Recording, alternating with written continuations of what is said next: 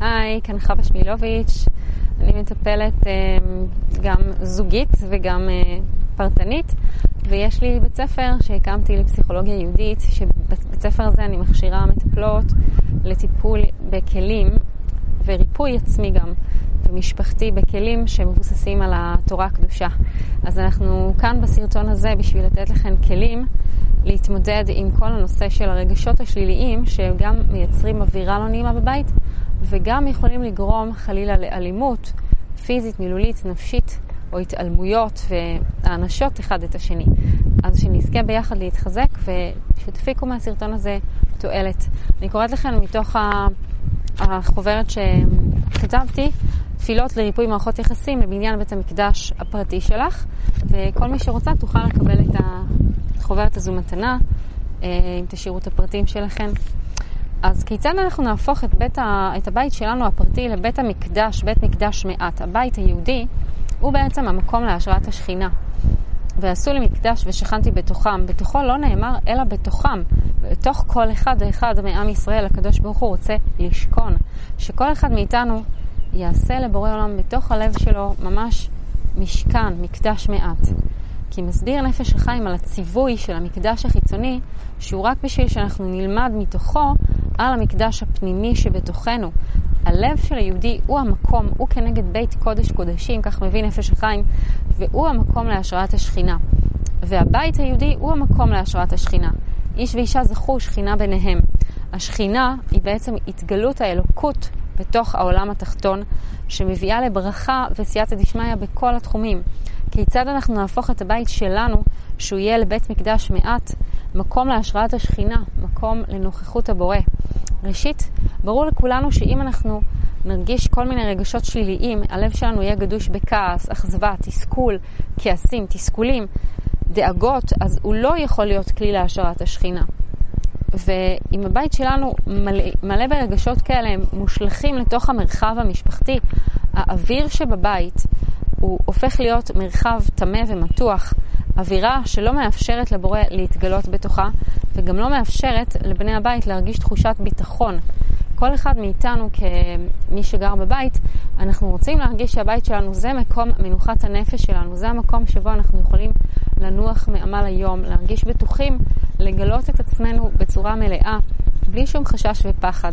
האווירה שהיא לא נעימה בבית, שיש רגשות שליליים שנמצאים במרחב המשפחתי, אז הם מביאים לכך שכל אחד מבני הבית יסתגר בתוך עצמו, ולא ירצה בעצם להתגלות בתוך המרחב המשפחתי או הזוגי. אז כיצד אנחנו ניצור בבית שלנו אווירה שהיא תיתן תחושת ביטחון לכל מי שגר בו? כולנו משתוקקים שהבית שלנו יהיה מקום שבו נרגיש שמחה וקדושה ומרחב מחיה, ונוכל להוציא את הפוטנציאל שלנו מכוח לפועל ואת הכישרונות והיכולות שלנו. מקום שבו אנחנו נרגיש חמימות, ביטחון, חיבור, אהבה, כבוד, הערכה. אם כן, מי זה שיוצר את האווירה בבית? מי אחראי על המרחב המשפחתי? התשובה האמיתית היא שכל אחד מבני המשפחה יוצר את המרחב המשפחתי. כל אחד יוצר את האווירה, לכל אחד מאיתנו יש שליחות במשפחה להשפיע טוב על האווירה המשפחתית. כתוב על נוח איש צדיק בדורותיו.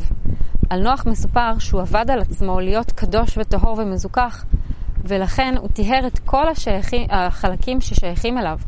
ברגע שאדם מתקן את החלק שלו, הוא משפיע טובה על כל בני המשפחה ויוצר אווירה נעימה. כל החלקים שנכנסו לתיבה הם חלקים טהורים שנשארו מתוך כל הבריאה שנטמעה, וכל הנשמות שהיו כלולים בנוח ניצלו ממי המבול. דור המבול קלקל את האוויר עד כדי כך שכל הבריאה הייתה זוהמה, ולכן הקדוש ברוך הוא היה צריך להביא את המבול בשביל לטהר אותה. המים מטהרים. רק האוויר של נוח היה זך ונקי, ובזכותו הקדוש ברוך הוא המשיך קיום לעולם. הלימוד שלנו מנוח זה שלכל אחד מאיתנו יש תיבת נוח פרטית, זה הבית הפרטי שלו, מקום שאמור להיות מוגן וטהור, מקום שמגן עליו ועל כל המשפחה, מכל הבלגן והמבול שקורה מחוץ לקירות הבית. המעשים, המילים, המחשבות אפילו והרגשות, הטמעות מביאות אוויר מטמא. השכינה היא לא שורה כשיש עצבות, מרירות, עצלות וגאווה. כל אחד מבני הבית הוא כמו מלך, והוא אחראי על האוויר שיש בבית הזה. כל אחד מאיתנו יכול לקחת 100% אחריות על מה אני מביאה אל תוך המרחב, האוויר שאני מביאה אל תוך הבית. תן דעתך שלא תקלקל ותחריב את עולמי. ונוח מצא חן בעיני השם, שהוא דאג לטהר את האוויר של הבריאה. השכינה ישורה רק באוויר טהור. לכל אחד יש שליחות לטהר את האוויר בבית. זאת אומרת, גם אם אין לנו שליטה על כל בני הבית האחרים, אנחנו לא יכולים לגרום שהם יטהרו את המרחב. האדם היחיד שיש לנו שליטה עליו זה רק אנחנו, ואנחנו מוזמנים לקחת 100% אחריות על מה שאנחנו מייצרים בתוך המרחב, על מה שאנחנו מביאים אל תוך הבית. יש לנו שליחות לכל אחד ואחת מאיתנו. אנחנו מייצרים את האוויר שבו חיים הילדים שלנו ובני הזוג. אלו נשמות שתלויות בנו. אנחנו רוצים ליצור אוויר שיש בו אווירת ביטחון ושמחה שמאפשר קרבה והתפתחות. אז איך אפשר לתאר את האוויר ואיך אפשר גם איך מטמאים את האוויר? זה מה שאני רוצה להתייחס גם עכשיו. מה מטהר ומה מטמא? קודם כל, רגשות שליליים החבואים בתוכנו, מודחקים, הם מייצרים הרבה רגשות, הרבה דברים שליליים במרחב. התקשורת שלנו מתחילה להתקלקל בגלל הבסיס המקולקל. זאת אומרת שאם יש לנו רגשות שליליים מודחקים על הזולת, כמו למשל כעס ותסכול, אכזבה ופגיעה, ברגע שאנחנו לא מטפלים ברגשות האלו, אנחנו מדחיקים אותם, הם לא באמת נעלמים. הם פשוט עוברים באופן קצת קרקעי דרך התקשורת שלנו. למשל, כשאנחנו נפגעים ממישהו, הרבה פעמים אנחנו פשוט מבקרים אותו בצורה סמויה, או שאנחנו הופכים להיות ציניים כלפיו. אנחנו פוגעים בו גם באיזשהו דרך, או מתעלמים ממנו. זאת אומרת שכל הרגשות האלה שאנחנו מדחיקים אותנו, בסופו של דבר באים לביטוי בצורת התקשורת שאנחנו מתקשרים עם הזולת. והתקשורת היא יוצרת בעצם את האוויר. איך אני מדברת, מה אני אומרת, באיזה טון דיבור אני משתמשת, באיזה הבעות פנים. כל הדבר הזה, אם הוא נובע מרגשות שליליים, כשיש בליבנו כעס, אכזבה, ייאוש מבני המשפחה, רגשות כואבים שנוכחים עמוק עמוק בליבנו ולא מטופלים, הם מחפשים ביטוי חיצוני ויוצאים ללא שליטה בצורה של הערות, ביקורת, ציניות, שפת גוף, המשדרת אכזבה, דחייה, עונשים, לפעמים הרמת טון, דיבור וגם צעקות אפילו, וחלילה אפילו גם אלימות פיזית. כל עוד שאנחנו משמרים את הרגשות השליליים בתוכנו, הם בהכרח, אם נרצה או לא, הם יצאו לתוך המרחב הזוגי, והמשפחתי, והתבטאו בביטוי חיצוני של תקשורת לקויה שמרחיקה את הזולת מאיתנו, מרחיקה אותנו מהזולת, ויוצרת תחושה של חוסר ביטחון בינינו. ומאוד מאוד חשוב שכל אחד מאיתנו ייקח אחריות על הפריקה ועל העיבוד והטיפול ברגשות האלו. מי שירצה בזה עזרה, אז יש לי את הספר מפתח הלב שפיתחתי, שאותו אני מלמדת בקורס הטיפול התורני. הספר מפתח הלב הוא מלא בתהליכי ריפוי, שבהם אני בעצם מלמדת איך לפרוק רגשות שליליים כמו כעס, אכזבה, פחד, פגיעה, ואז אנחנו ממש מגלים מה טמון בתוך כל רגש שלילי ועל איזה צורך הוא יושב. הרגשות השליליים שלנו נוצרים מצרכים שלא סופקו. ברגע שאנחנו מספקים את הצרכים של עצמנו בעצמנו, זה אחד הדברים שמביאים ממש גאולה לתוך הקשרים שלנו. בדרך כלל אנחנו משליכים על הזולת את מילוי הצרכים שלנו, ואז מאוכזבים, מתוסכלים ממנו שהוא לא מילא לנו את הצורך.